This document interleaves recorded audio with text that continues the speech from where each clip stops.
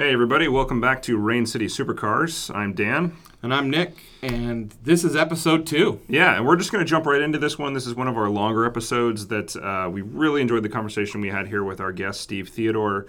And so we will let this episode lead its own way. All right, welcome back. Nick and I are here with our guest this week, which is Steve Theodore, who's a mutual friend of ours from... Well, I met Steve we were trying to buy GTRs at the same time. That's right. Apparently, which I forgot until he told me today, if I'm being honest. But hey. I apparently grabbed his ass at Exotics one day, and we bonded.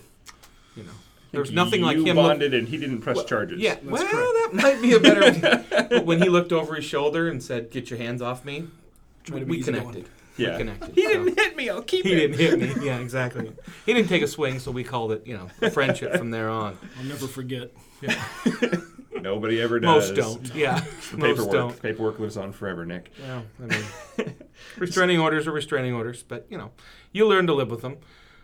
Steve, thanks for coming in. We really appreciate it. We kind of, as you know, when you've listened to the first podcast, we're really about boosting the Northwest, Pacific Northwest, talking about the cars, the car people, the roads. And we thought you would be an excellent guest to have come in with us and talk to us about your experiences in your cars. Well, I'm actually quite honored that you'd pick me as your first guest, so thank you very much, both you guys. You're just the first guy that wrote back. Maybe I'm the easiest to snag and get here, but regardless, it's still an honor, so thank you. My name is Steve Theodore. I've been a car guy literally since probably age 1, as my mom tells it, and grew up in the Pac Northwest. Most of my experience with cars is in the Pac Northwest, so probably good for the theme of this show. And very happy to talk about a lot of different topics. I do like a lot of different types of cars. Steve and I are Palouse boys. We are both Paloutians, as I've heard. Yeah. I like that term. Raised on Palouse water. I, of course, was born in Pullman, and Steve, you were born in... Pullman? In Pullman, yeah, that's right. Steve and I actually ran into each other. We happened to be driving across the state about a year ago at the same time, had a great time, and ended up in some little watering hole in, what was the name? Where's that? Palouse. In Palouse, that's right. Yeah, we had a great time. But Metropolis. Neither of us were on a drive, but he was going to see family, and we were going on a business trip, so Mark and I were. That's what you called it. Yeah, that's... So anyway, Nick was drinking across the state. I was digging across the state, and you just happened to be going to see your family. It's a good cover. Yeah, good cover. Thank you. I appreciate that. Let's talk about the cars you currently own, because you are fortunate enough to have, one of my favorite cars, if not, I think, the ultimate driver's car in your garage, and I am admittedly jealous. Envious. Jealous is the right word. I'm very envious. STIs are great. Yeah, that's exactly what he meant. So, yeah, thank you. Definitely blessed to have, a few really exciting cars, and they're very eclectic, too. So I like that about the collection because I want different types of cars. The variety is important. You see all these guys that have, 16 Ferraris, no offense to any of our friends, right? Because there is a place for that. But my dream garage is eclectic, and I think there's a lot of us that feel that way. Same here, right? Yeah. So again, car guys and girls are great people regardless of what they're into, but some of us are drawn to that variety. So for me, the crown jewel that you want to hear about is the GT3 RS Porsche. One of the best days of my life was seeing that car for the first time when the garage door rolled up, and I got to look at it, and I thought, that's mine. And truly one of those surreal moments, Yeah. I'm sure a lot of people would equate it to the day they had a child, the day they bought their first house, the day they got married, whatever. But it's one of those milestones that you just can't. I think houses and children are cheaper, though.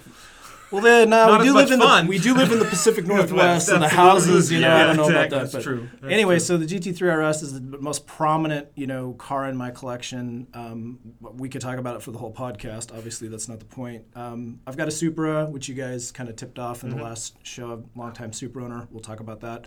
The one I have now is a very special example. Yeah. You mentioned 1,000 horsepower. It's actually 1,400 horsepower on kill at the crank. I had to get that in there. I don't drive it at that level. That is my kind of correction. Absolutely. Right I figured you'd enjoy that. Yeah. So Supras have been a big part of my life since, you could say 1998, but I can even take you back to 1993 when they were new. We can get there. The GTR, you guys mentioned I have an R35. That's how Dan and I met. Love that car. Brought it here today. That's how I got here. Steve has my lug nuts.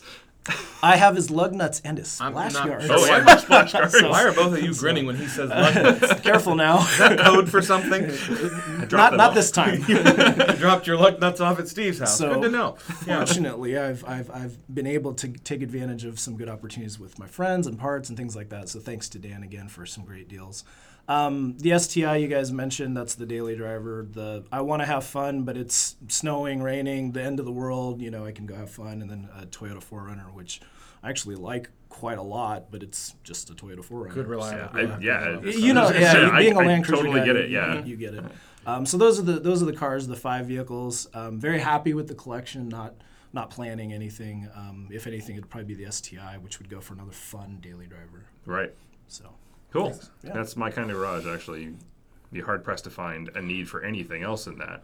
I understand collections, and I do, and we have some great friends that have some wonderful collections. But what I like about Steve's collection is he has cars that are for each individual fun. I mean, the GT3 RS, and I know I'm going to screw that up. You've taken that down to some speed events, and the R35. Great road car, and the STI is something you can drive every day. A lot of these people up here in the Pacific Northwest, although they do drive their cars, it's the same type of cars, or you have a car for every purpose, and I really like that. Like, I'd like to have that option someday where I go in, let's see, it's a rainy day and it's snowing. Do I want this all-wheel drive car or that all-wheel drive car? yeah, and it's not as simple as that. I know it's fun to think that. We always want to think that when we look at someone else's collection. For me, it's like, oh, the insurance isn't up on this one because it's the middle of winter, so I can't drive it. And oh, I need to do this to this one, or I'm blocked in by 2 other cars. Problems you won't cry about. It's first world stuff, but it's not as easy as that sometimes. The Supra needs its own care and feeding to do anything. It's a very particular 1,400 car. horsepower. Yeah, if there's even a hint of moisture, you just leave it at home, stuff like that. Traction is a slight issue. Is what Slide you're saying? issue. I see. Okay. Roll around on the R compounds all the time, and you really need them. Yeah. Yeah. I bet. Well, tell us a little bit about the backstory on the Porsche, because Sure. I think that's something, like I said, is sort of the crown jewel, and you're. You have already related it to having a child, so. Yeah. I picked the Good. Porsche too. Good call. Good analogy. Nobody here disagrees. I like children, but your Porsche talks a lot less. We can take the story back a long way. I'm going to try to go a little fast because of the nature of the podcast. When I was very young, I received a Porsche 917 as one of my first model cars. Loved it, still have it, 1/64 scale, car. It was awesome. Didn't even know what it was, didn't matter, but it happened to be a Porsche 917. Later, as I grew up, I started to understand what a Porsche 911 was. We read Car and Driver Road and Track as kids, Auto Week. I've had a subscription to Auto Week since 1987, which is pretty bizarre. Wow. Meaning I've seen the records of it. I'm like, wow, that's crazy, because I didn't get my driver's license until 1990. And I was still so interested in the cars. I subscribed to the magazines, reading about them, Formula One, all that stuff. I still got my subscription to Ranger Rick, so I totally get what he's saying.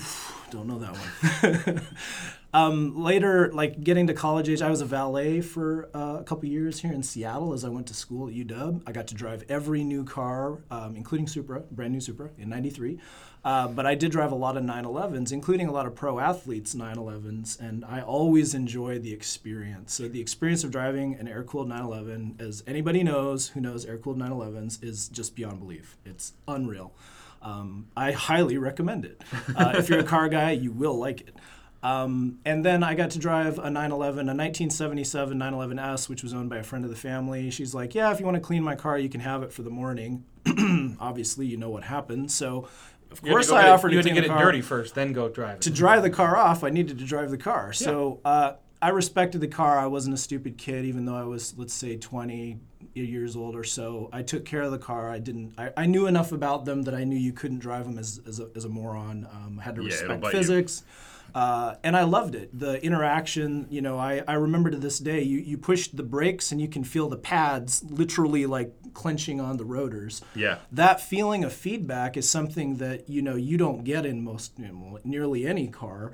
And I fell in love. So, I mean, that was kind of where I cemented the love affair with that. Later, much later, I did buy my first Porsche, which was a 996 Turbo. That's when I started going to exotics in 2009. Oh, yeah. So that was kind of the start of going to exotics. I'd seen them, you guys around, or whoever it was at the time, Tommy and, the Tom old and crew. Vic, yeah. Yeah, those guys. I'd see them on Main Street in Bellevue. I didn't know what it was. Then I'd see them at Redmond Town Center. I didn't know what it was. I just saw a bunch of cool cars, and then I found out about it.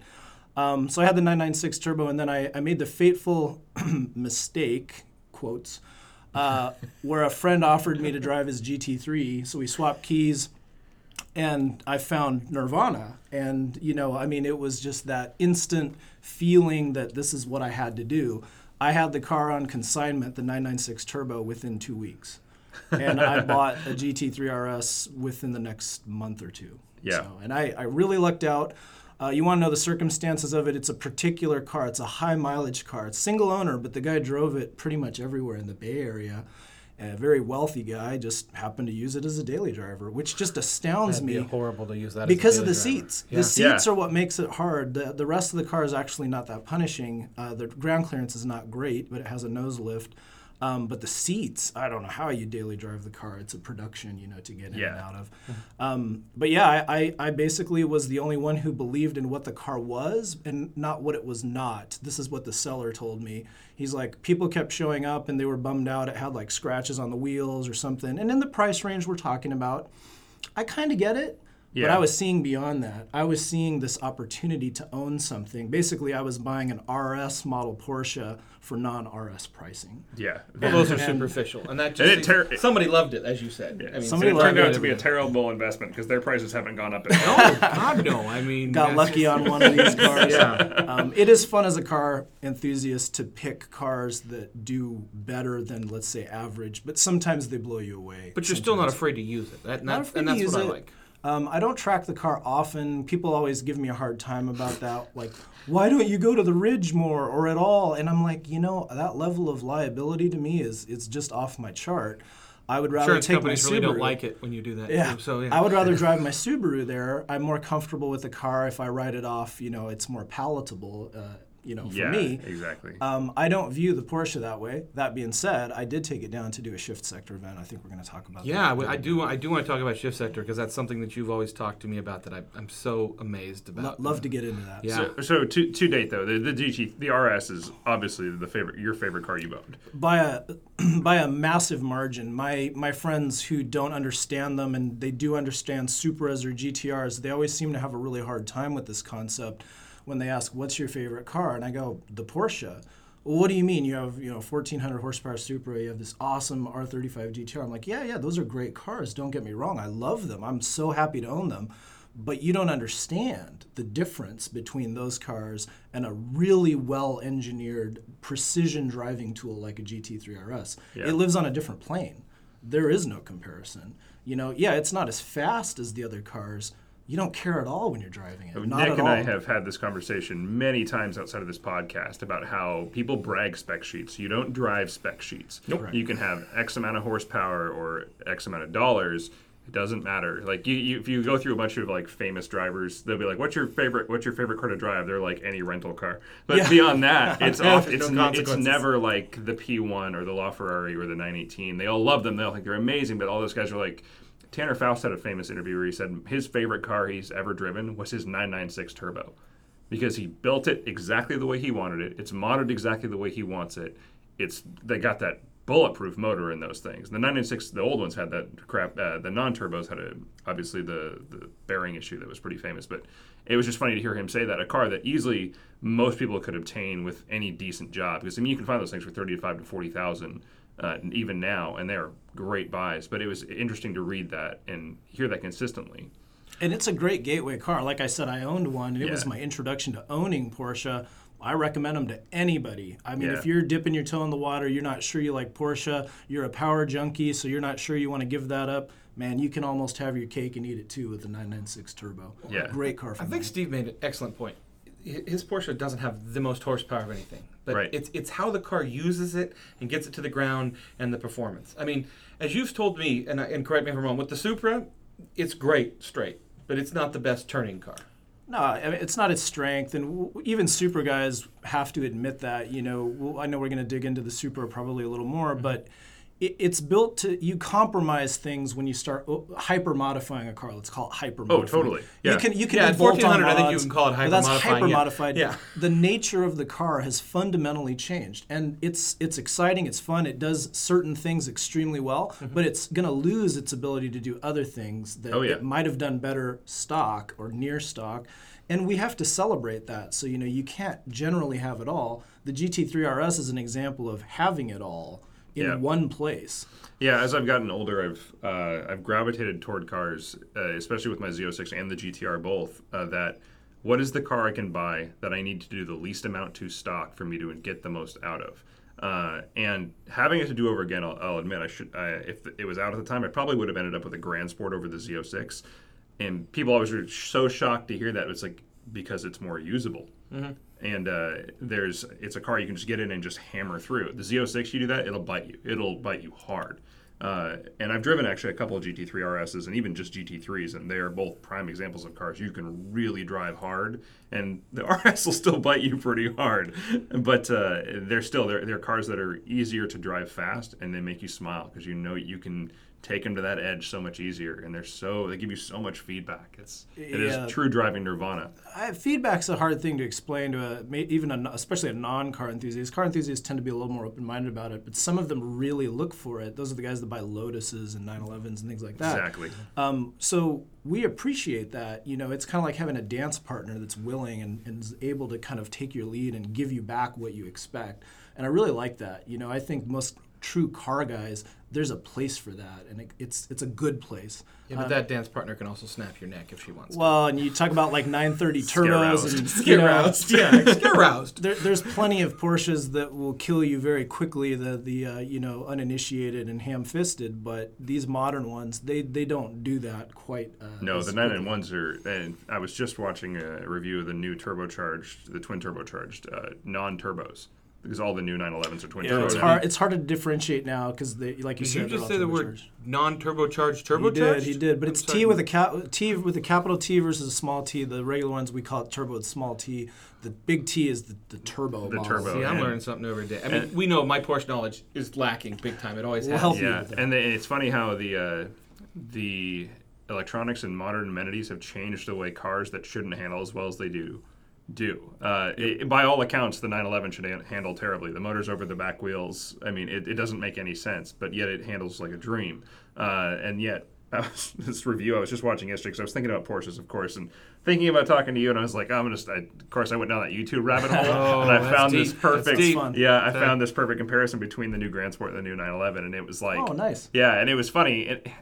I have my problems with reviews, but it was funny them saying, like, the Grand Sport shouldn't handle this well. Neither should the 911. We don't know why, but here it goes. And it was like they were putting down these amazing times. They're like, this thing should snap and kill us all, but they grip and they go. That's what you said. It's not a spec sheet. Yeah. On the spec sheet, you look at it, you go, the engine's in the wrong place, it's unbalanced, but it does. Yeah, and the new 911 has 100 less foot-pounds of torque than the Grand Sport. It's faster in the quarter mile. Of course. And both being rear-wheel drive, not the all-wheel drive. Mm-hmm. Was it a dual clutch car? It was a PDK. Yeah, I figure that's the differentiator there. Yeah. As you and I both know as GTR enthusiasts, that it's such a secret weapon. Before we move on to the next thing, what's your dream car? Well, I know Dan won't be too shocked by this because he knows the answer, but the McLaren F1 to me represents everything great in the automotive world in one place. Yes, I'll never own one. In fact, I don't know. That Porsche is appreciated pretty fast. No. Hang on. No. So $1 million in '93 when I was looking at it as a broke college kid, and now they're $14 million and climbing. So I'm literally further away from McLaren F1 ownership than ever before. Right.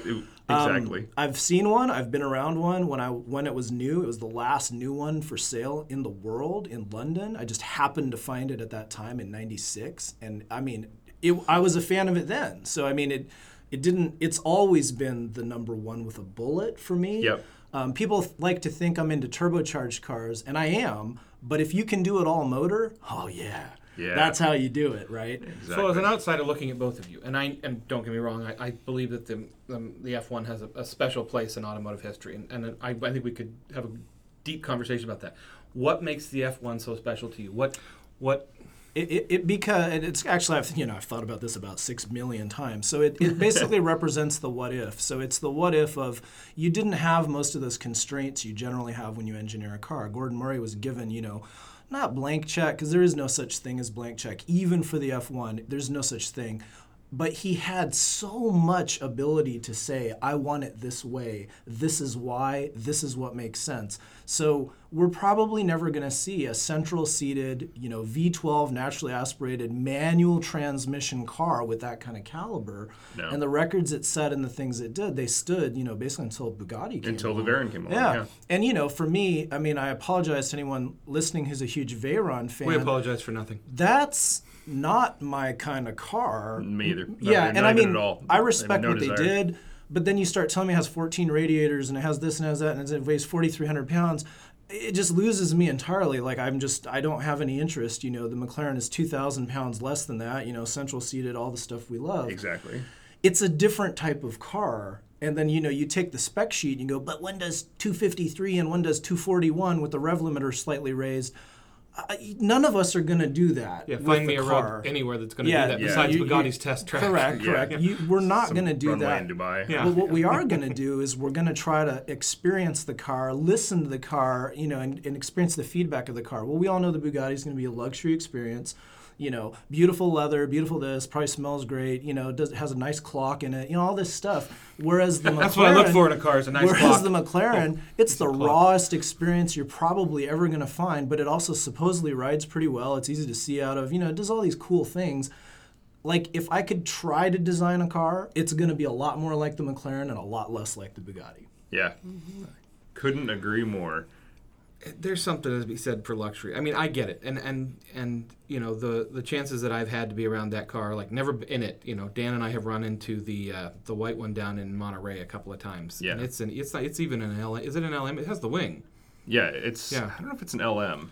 Maybe not, but Yeah. incredible car. And it's one of those cars that's just it's elegant and stylish. I understand what it does. Believe me, and I've always enjoyed that car.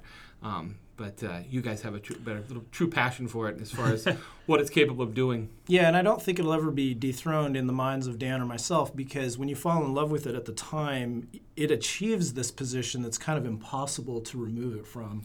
We look at cars like Paganis, and you kind of have an open mind. Carrera GTs come to mind real fast. Yeah. We love that type of car, but I don't think we'll ever likely, especially with gasoline, powered cars kind of slowing down now, I don't think we'll ever see anything that focused. Do you think, and this is a question that's kind of come to my mind, do you think McLaren's business practices back then and their business practices now made it so epic? The fact that back then McLaren made that car and that was pretty much it. And now they are rubber stamping them to the point where you buy one car and next time there's 4 more models that have come out.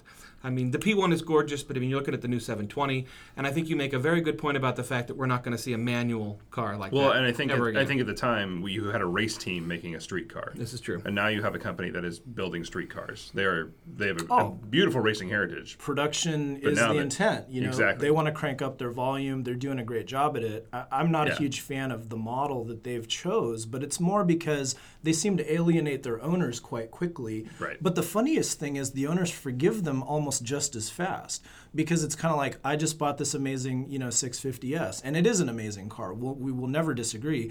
But then they come out with the 675 LT, which of course trumps it handily, and then they come out with the 720S. There's not a sweeter word you could say to Dan's ears than No, and 675 LT. Dan and I see the world Yeah, similarly, yeah. meaning then they come out with this slab-sided, weird headlight-looking 720S, which I've never seen in person, so I'll give it a chance, when we see one here locally.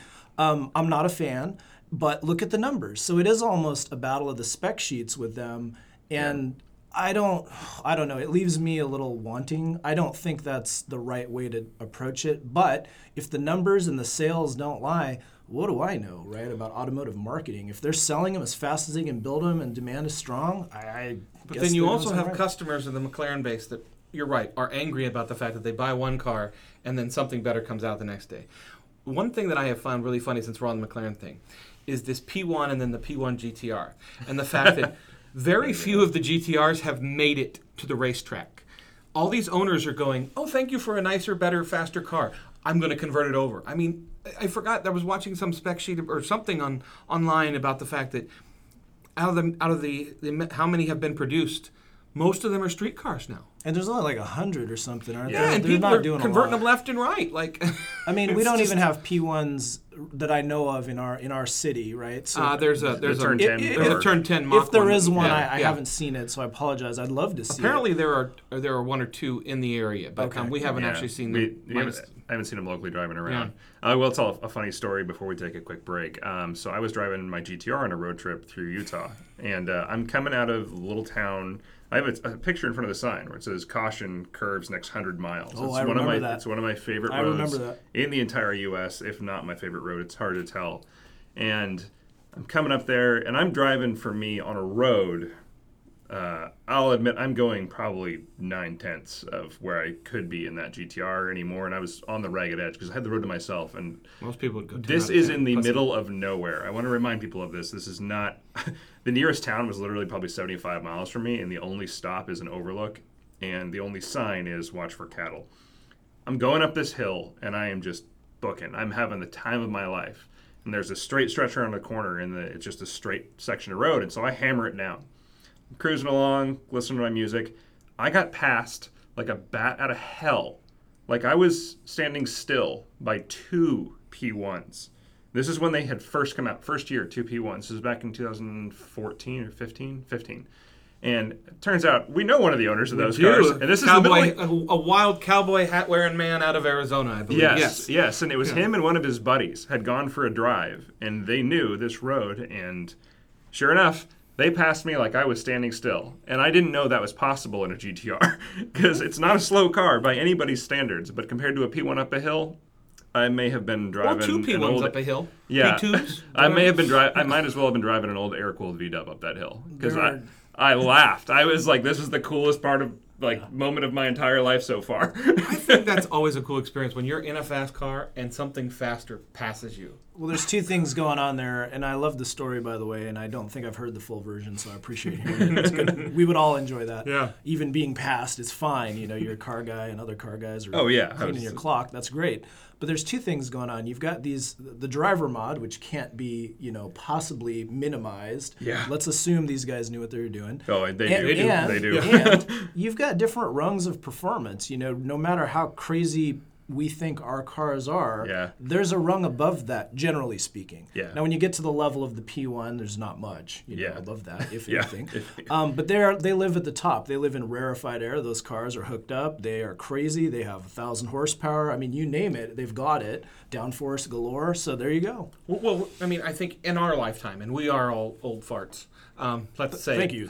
Well, yeah, no, just some of us are old that fart. But we have seen the birth of the hypercar.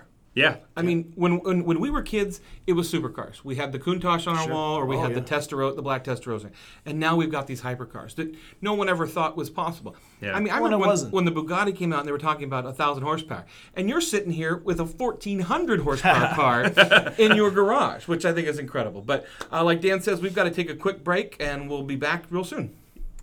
All right, we're back. Yeah, we're back from a break, which you can just assume we took because we have no commercials. You're welcome. Well, we had to pee. I mean, that's just. We're very honest on this show. That's We're just old. the way it is. We're old, happens. so.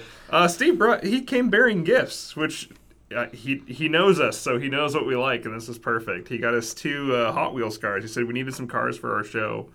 So I can now tell people I own a blue GT3 RS. And I own a white Supra Turbo, which That's awesome. And they are Fast and the Furious 7 cars. So 94 Supra twin turbo. They had cars in Fast and the Furious 5 or something? explosions. I don't remember that. Like, anybody else Went think that's from a getting a car little, movie to little an far away from explosion cars? movie. You know? How okay. much longer do you think before they're in space? Not far. I'm pretty sure it's coming in like the next 2 or something. I mean, there's another 3, I think, planned or something like that. But it's like they were in an airplane a lot in the last one, so they're moving their way up. So they could get there. Eventually it'll just be like a plane battle. I will say this. I remember watching the first one and having a knowledge about cars and caring so much about the cars and the fact that I remember when they were set up that first street race and the brother was sitting there in a right-hand drive GTR Yeah, the R34. and nobody knew what it was. Like Yeah, unless you... yeah. surprisingly, yeah, it really was an enigma. It was all about the police scanner that he was listening to. But if you're a car guy and you look at that and you go, wait a minute. Yeah. That's, Yeah. that was snuck in there. But I actually was at the opening night of that in my 93 RX-7 FD. Okay. And I'm sure it broke down a week later like it always did. But at the time, it was one of the coolest things ever because it wasn't just stock. I had a bunch of mods to it. Anyway. the car world. Oh, the car world, yeah. So let's get back on track a little bit. So in spite of all the love for the GT3 RS, and I think a lot of people outside of this know you and don't know that they know you. It's true. A lot of people know Steve indirectly because he is, to us, Supra Steve. If you want an authority on Supras, we had questions on a Supra. I luckily have a lot of resources. I call you but a different name in my phone. Oh, boy. We'll keep that private. I think, as we have said this before, in the car community up here, not everybody knows anybody's first name. Oh, yeah. But you sit there and you go, oh, you've got that GT3 RS. Oh, I know who that is. I could point you out, but I don't necessarily know his name. Oh yeah, there's a bunch of that are at any of the shows around here. And I always feel bad because they come up and talk to me and they'll call me by name because I'm just out there a lot in the community. Yeah. You and I both are. I'm like, I know who that is, and I've known him for 2-3 years, but I don't know his name. I know what car he has. I know what mods he has. I know when he changed his wheels. But the lovely thing is, he probably doesn't know your name either. But he can tell you what you drive. There's a good explanation for it. It's how we process the world as car guys. We're just using these tools in our brain. It's very easy for us. It's much easier than a name to remember a car. And I think we all are guilty of that at times. And I laugh about it. I'm sure you guys laugh about it a lot because we'll have a whole conversation about somebody and no one will know their name. Yeah. But we're all comfortable, and if they show up, we're all going to have fun. So let's dive in a little to your history with Supras, especially in the Pacific Northwest. Which it's pretty much all been, so it won't be a difficult topic. I'll condense it a little. So we talked about college when I was a valet. We did a very large event. It was probably for a Microsoft employee, by the way, like a significant Microsoft employee. We were doing a private party downtown. And we were parking cars about a quarter mile away with a straightaway from where we were dropping them off. That doesn't sound dangerous. It does happen. Yeah. I mean, this is normal in the world of valet. And imagine a bunch of 20-year-old kids and you're giving them the keys to these amazing cars. You know what's going to happen. And that's why I don't valet my cars ever because I was a valet. So pay attention. We had a brand new 1993 black tan Supra. It was an automatic twin turbo Targa roof car. I remember it very well. And I'd read about it, the Road and Track. This is way before YouTube, so literally you're just reading about it in magazines. If you're lucky, you saw, and well, actually you didn't. This is before Option Video, Best Motoring Video that I know of. So literally you saw about it in a magazine. That was it. And I had been enamored with the Supra for the same reason everybody's enamored with the Supra. Here's Japan, sticking it to the supercar elite, saying, hey, we can play that game too. Our fourth generation car it's better, faster, stronger, than anything we've done before. And by God, look at it. It looks crazy. Look at the spoiler on this thing. Look at the exhaust on this thing. What did it cost in 93? They cost about $50,000 when it first debuted. Okay. They actually brought the price down in 97, but they decontented the car a little. It goes well beyond, I think, where we want to go with this episode. But $39,900 was the new adjusted price in 97. Like we said, Steve is an authority on Supras. I've forgotten a lot about them that most people probably wouldn't learn, but that's because I'm so passionate, right? I just read about them. I've lived that life since the late 90s. I didn't know that much about him, to be honest. And I hate to say it and put myself in this category, but Fast and the Furious is where I really got introduced to the it's Supra. significant, right? That's where a lot of people did that. Can talk about it was on film. It was such a big car. It was the hero car. Well, yeah, a lot exactly. of people didn't know It's a hero that. car. Yeah. And it was, you never didn't have JDM hero cars before that in the U.S. I mean, unless you watched, what's the Jackie Chan movie with the Evo? I forget. Cannonball Run? No, Jackie. Well, yeah, I know what you're talking about. But I mean, for Japanese cars, though. No, Cannonball Run. He was in a Supra. Well, he drove Starion. That was a Starion. Starion. Okay. Yeah. But I mean, like as far as Japanese cars, though, they weren't really in any kind of movie. Sure, they just didn't wasn't have. a thing. James Bond. They had the 2000 GT. Way Right. back in the day. But that it's a unicorn car. It doesn't really. It's not something a normal person can go out and get. Yeah. So Fast and the Furious, hate it all you want, it did bring that scene into the limelight. Absolutely. So, and I apologize. I'll get back to the story. We'll tie it all together. We do this a lot. Yeah, I apologize. no problem. No problem. So it was time to bring the Supra back up, and I had not driven it to its parking place, but I was basically, I asked if I could drive it as the valet. Some cars we would, I want to drive it. Kind of like going to Avance today, right? Yeah. And I asked for it, and they threw me the keys. They said, okay, you haven't driven one before, here you go. So I literally, my first drive in it, I remember it very well. It was slightly raining, which of course was never good for a first drive in anything like that. But I remember just, getting on the gas a little bit. I waited until the car was straight. I didn't do something stupid. I'd driven enough cars. And when that second turbo lit up, again, I had a little quarter-mile blast. Oh, man, it was life-changing in a sense, right? It was just, this is what it's all about. This is Japanese performance. You figured out how fast it was, and you got there a little faster than you wanted to. Got there a little faster you wish than it I had wanted lasted to. longer. I don't, you guys probably don't know me at that level. I rarely would beat on anyone else's car, even when I was a punk kid. I was very respectful of cars. See? This is why I didn't beat on your GTR. That's my style as well. So if someone's egging me on and we feel safe and the roads are clear, sure, fine, let's go party. But yeah, I have I'm that checklist on my dash too. Yeah, right. I'm not going to do that by default. So again, it was a safe drive, but it was an eye-opening drive, and that was what started it off. I was a broke young college kid. Later in college, I watched a video. This is in '98. I watched a best motoring video. I've actually shared it on Facebook a couple times, so you might have seen it. It was the very first video where I saw what a tuned Supra could do, and it was running against a Ferrari F40, which, of course, to many car guys, that's one of our top 3, top 5, top whatever, all-time best exotics. Best exotic, you best name turbo, it. best, yeah. I mean, when one of our friends at we're Exotics there. who happens to own one, he asked, what car should I bring? I always say your The F40. F40, I always say your absolutely. F40, your F40, your F40. Like, I never tire of seeing the car. It's a dream. That'll always be a dream. So it was a modified Veilside, which is a Japanese tuner Supra, 6-speed, running against this stock F40. And the F40 squirts away from it, and then they get around this track. It's a banked track, banked oval with long straights in Japan. The Supra just walks right on by the F40 on the straightaway, not far enough to pass him and complete the pass, but he just blasted right by. Mm-hmm. And I'm watching this video, and I'm nearly graduating from college, with a real job and all this, and I'm thinking, I want some of that, because I can't have an F40. But look at this. Yep. And that's what started the real serious Supra research for me, and I got involved in the community. So 98 was when that happened, and I bought my first one in 99. Yep. So my friend Jeff, JMI Motoring, he built the first Veilside Supra in the U.S. for Christian Kujin, who is the RWB representative for the U.S. Another wonderful car. If you want small world, the Pacific Northwest has some humble claims to fame like that. Like we have some serious car enthusiasts up here. Yeah, and Christian, he's funny because we all know him. He built that car period correct, in the mid '90s. He had the car basically when it was new. Yep, racing hard Went C2s. Wild on it. I mean, really wild. Body and mods, power mods, suspension mods, you name it. I know the car pretty well. But he took it to a point where it became, let's call it, objectionable to the purists. Oh, right? yeah. Which, again, is, if you know RWB, you know this is not a problem for our friend.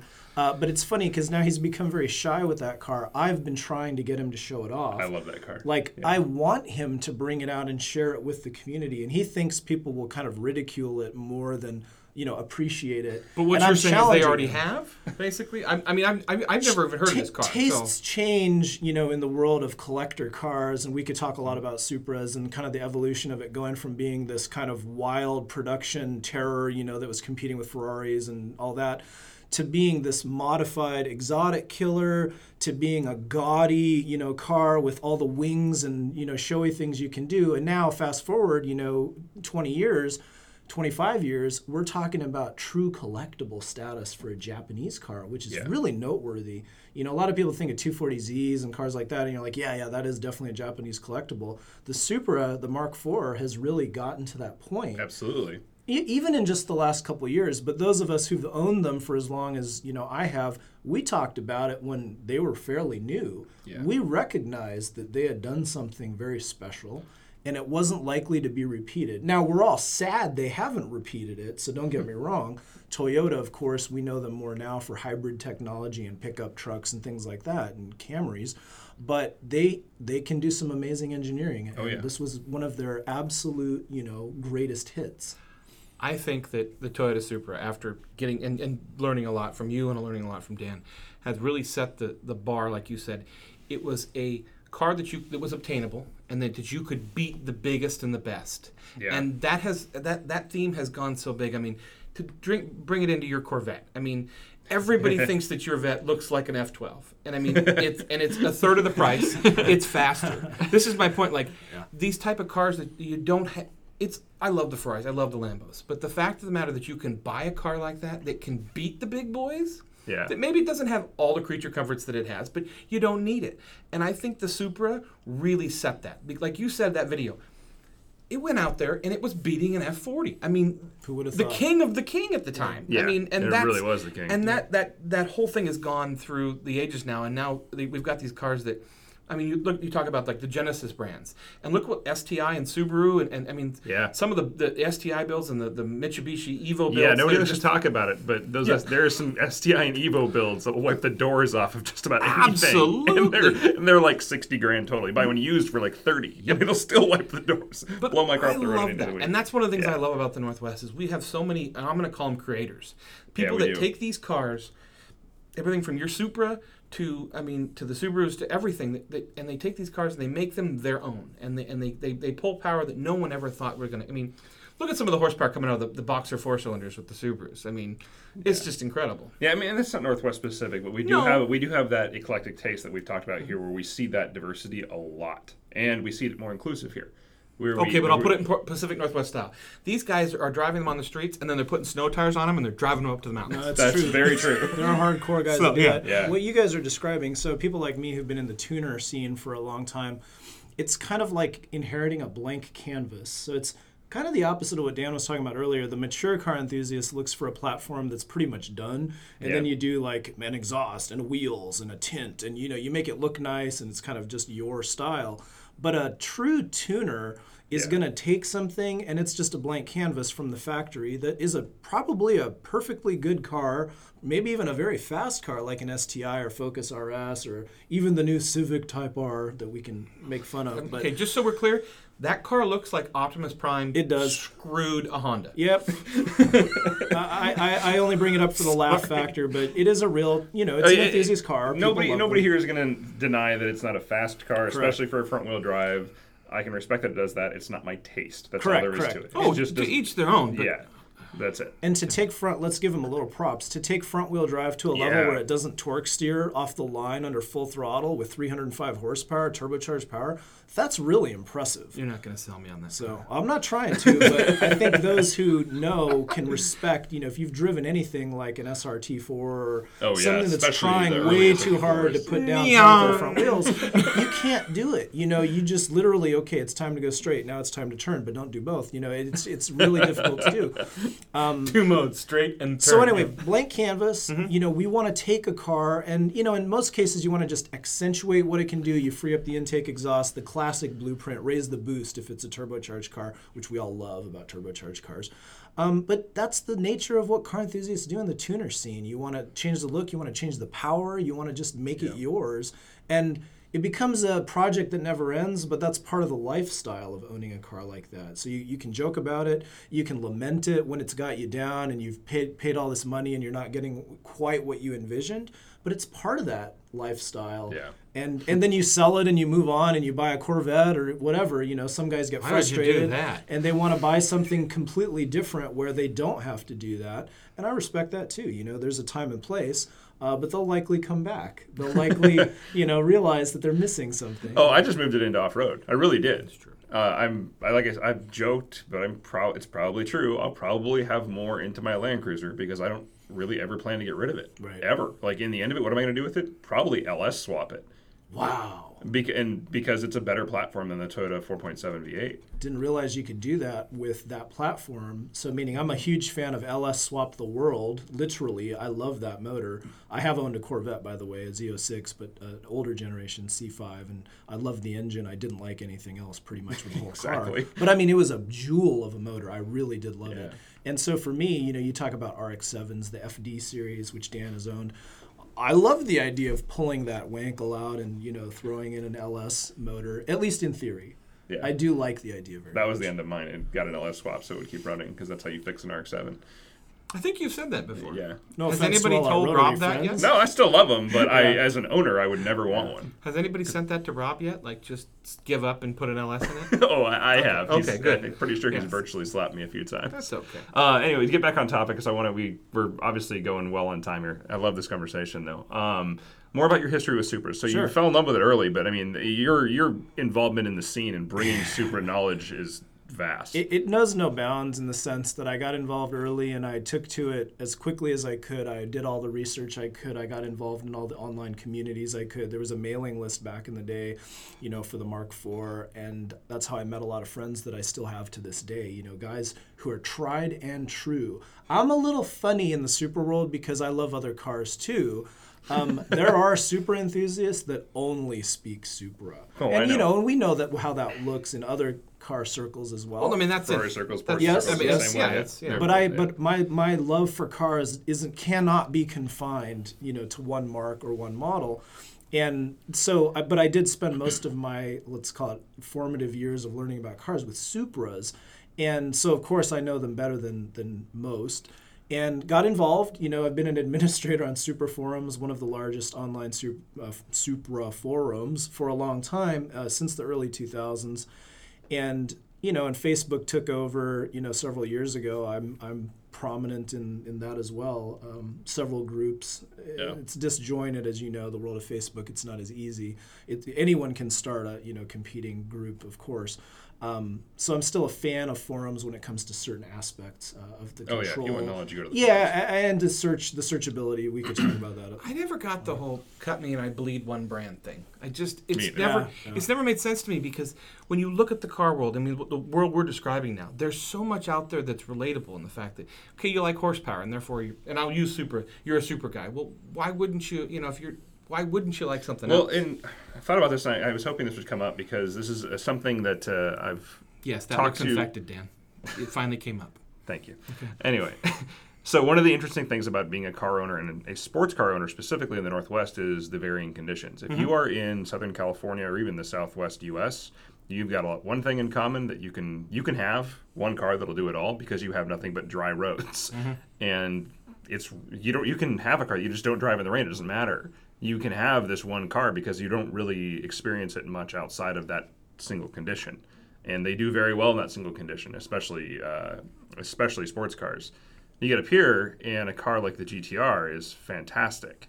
That's where it really becomes king for drivers, is because we have mixed conditions. Same with cars like STIs and Evos. Anything all-wheel drive with a sports car, especially with a rear-wheel drive bias, really shines up here because you can mix those conditions up, and you get to experience the car in a different way. And if you decide, I'm only going to drive this on sunny days, and I've done that. I've had even my old C6 Z06, I had commuter cars and trucks and other stuff, so I almost never drove it in the rain, and it was terrifying in the rain.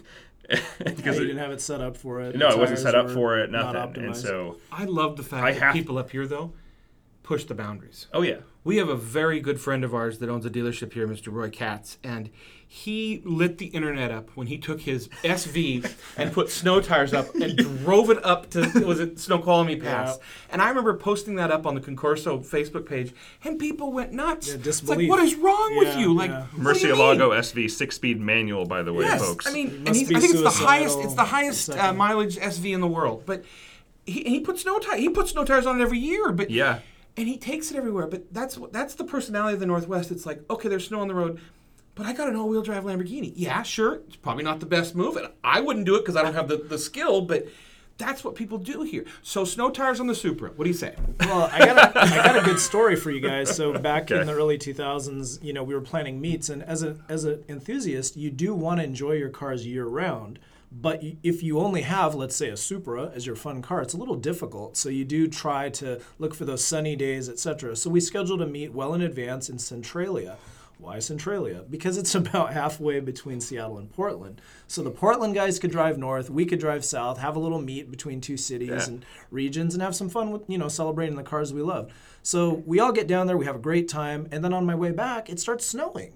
So here I am in my Supra, 6-speed, Supra on basically summer tires, sweating bullets. It's not a good time. We've This all is the new we've all Supra? been there. No. Oh, okay. This is early 2000s. Oh, okay. And I remember I lived in Kirkland at the time, and I was coming off of the final off-ramp, and I spun the car. I mean, in the snow. So close. Didn't hit the wall, the barrier, but pretty close. And I mean, those are the kind of moments, driving in the Pac Northwest as a car guy, you remember these things. They're fun when they don't end in tears.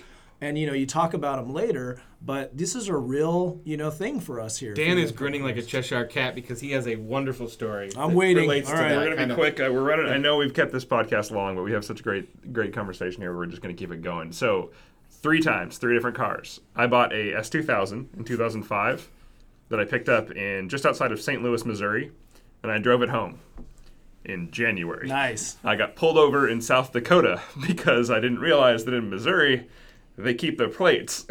I was like, well, I got to get it home, so I drove it without plates. And he pulls me over and he goes, "What are you doing out here?" And don't get me wrong, I had winter tires on it at the time, but he's like, "It's -10. What are you doing?" And I was like, "I'm driving my car home. I just bought it." And he's like, "Well, your paperwork's in order." So what? He's like, "You're supposed to get a plate, but whatever." And then he goes, "But I think you're nuts anyway." So I stop in He Montana. was right. Yes. And it's snow all over. It's snowing in Montana. I pull over at a gas station before I go over the passes, and it's snowing plenty below him. This guy in this gas station, literally with a cowboy hat, I'm pulling up, I'm pumping gas. He walks out, he goes, "You're effing crazy." Which is true. True. But you lived. Great story. Yeah, fast forward 2009, pick up my C6 Z06 in Burbank, California, drive it home, November. If you remember the November of 2009 storm that iced everything over from Portland, I literally followed the coast up as high as I could go. Astoria was snowed in, and they wouldn't even let us up the pass to get there. So I was literally looking at webcams on my phone where I had Wi-Fi so I could look at the highway conditions. I ended up following a sanding truck. Which is what you want when you buy a brand new car, or a new car new to you. Is a Follow that sanding up. truck. Yeah. The only trouble I had all the way home, and I literally was going, it took me longer than it took you to get back from gonna say, California. It don't took me even like start- 20 hours to get from Oregon to my house in Arlington at the time. And I couldn't get it in the driveway. So there was too much snow Made in it the all the driveway, way to the and I driveway. was snow plowing the road with the front end. But I made it, no incident. And then I had a 2011 C63 AMG that I picked up in November from It's a Burbank. good month for you. It was a good month. Apparently that's a good time to buy cars. It is from a what great Dan time to is buy saying. cars Yes, in California deals because are out there. that's when the deals really go well. Yeah. Started snowing over Shasta. They closed the pass behind me as I made it down. Literally, they came by, and then the trucks went the other way and closed the pass behind me. Made it, no problems. This is on Pilot Super Sports, by the way. Oh boy. Yeah, those are terrible snow tires. I have a great video of that in the C7. But yeah, made it home. So yeah, it's an adventure. If you want to hear a significant Supra story that touches on all those things, I can try to give you a real quick one. So in 2005, I bought a car sight unseen on the internet because it was a 1995 Supra hardtop twin turbo, which they only made 18 of or 21 of, depending on whose math you want to follow. Worldwide? U.S. Oh, wow. U.S. Unicorn. Mm-hmm. So anyway, I found one. I bought it sight unseen without asking my wife. Hint to married guys: don't ever do that. I still And get we to hear should about give that. we should from give a time to real time. shout out to your wife because your wife is awesome and she allows you to have this addiction. So She's very, very tolerant of someone who She's a is good woman. We hard all to like her. tolerate. she's just tolerant. How about Let's just say that? that. So anyway, bought this car off eBay, sight unseen. I jumped on it. I flew over there. It was winter time. I don't recall the month, but similar to a Dan story. I see the car. It's not what I hoped for, to put it mildly. It has a Camaro hood on it. They'd cut the hood up. A full cage, front and rear. No HVAC at all. Race seats, no seat belts. Decontented. It was a race car. So this guy had Sounds safe for winter. cut up a really nice car, and it was a low mileage car too. So a funny contradiction. Had like 40,000 original miles when I bought it. Again, it was 10 years old at the time, but lived life, a hard life as a race car. So first stop, I'm literally going to a super buddy's house that I'd never met, that I'd found on the internet, who's a friend, as we'd call a Facebook friend today. And we're removing the cage, and I'm de-stickering the car. We're literally taking like vinyl off the car, pulling cages out of the car, threw it in a dumpster. So the car's lighter, so that's good. I'm trying to rig up a seatbelt system. There's no cruise control. There's really nothing much. I had to wear mittens. You can see your breath the whole time you're driving. There's no sun visors. We can go on. So I drive the car. This is in Connecticut, mind you, and I'm driving it to Washington. So This is not a small drive. And, and Dan will understand what I'm about to say. When you set off from a coast-to-coast drive, after day one of driving, you kind of look at a map and you reevaluate your life. Yep. Because you're going, I didn't get anywhere. Oh my God, the U.S. is big. And it's just a funny feeling, especially when you're used to flying places and, in 6 hours or less. So I get to Swordfish, South Dakota. I think it's called Swordfish. And then I realize I'm getting gas. It's starting to snow, of course.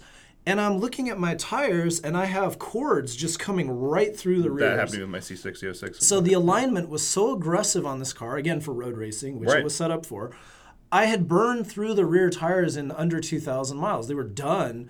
Had to get new tires. Of course, they don't have the size I need, right? No way in a small town of Swordfish, South Dakota. So now I've got this wrong size new tires, and I'm off again. I'm going through the passes on the way. I switched to I was on I-90. I'm coming through like Montana and stuff like that.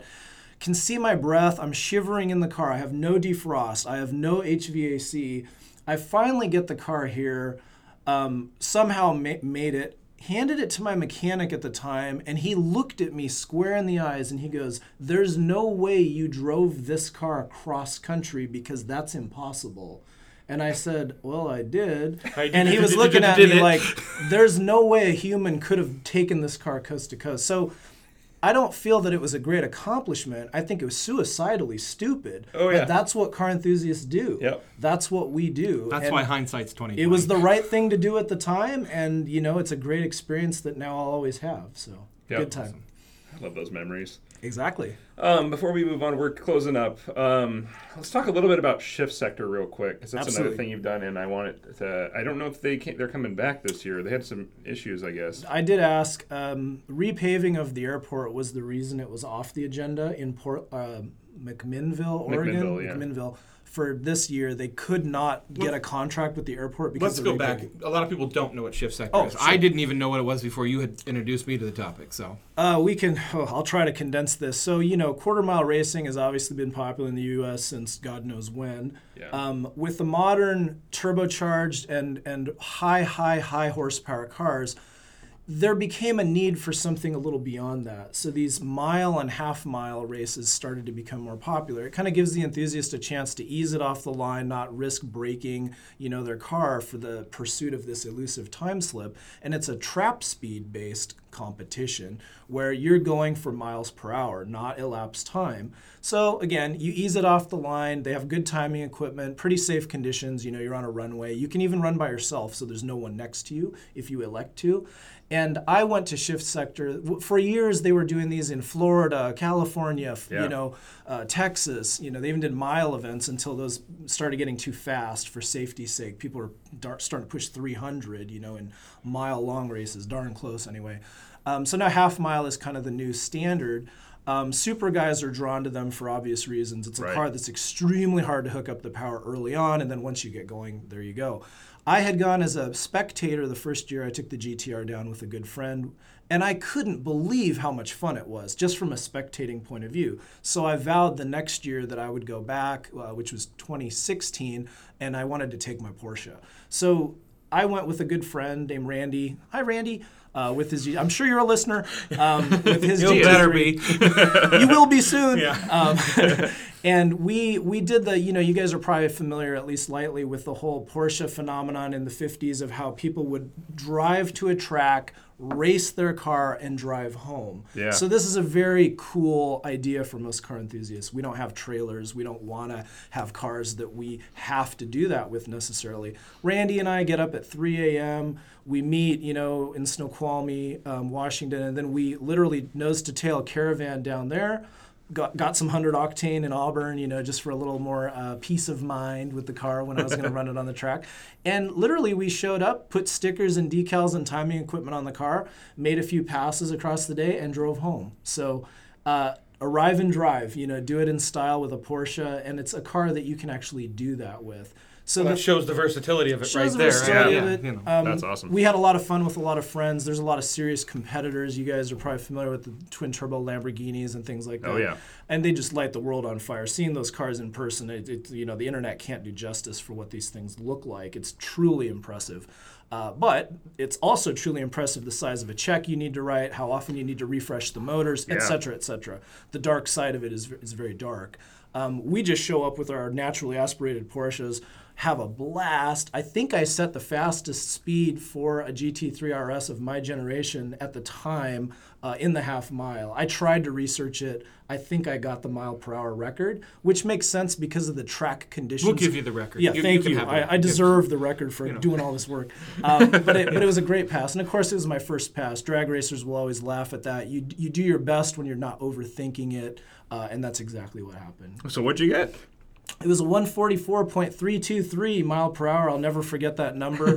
And I felt great about it. It was a wonderful rush to drive the car like that. You know, we all drive our cars fast from time to time if you're enthusiasts, but that was a time where it was okay, it was safe, and approved to do so. Yes. And it was wonderful. It was. I highly recommend those events. You don't need to push your car 10 tenths. You can just have fun and do a little blast, in your car, Nice. whatever the power level is. And you beat Randy, right? I did beat poor Randy. That's all that matters. That's all that matters. You don't even go faster than that. He let off too soon on He's the not glory here pass, to rebuke so- that, so we're felt fine. bad. We're I going to felt give you that bad. one too. But yeah, I was able to harness a lot of the performance of the car, and it felt great. So Awesome. thanks. And the last question we're going to close our show with is favorite road in the Northwest. What's your drive? And I listened to your last episode, and mine are not as exotic as yours in terms of where I live versus where the roads are. But, there are some fun roads there that I like to drive.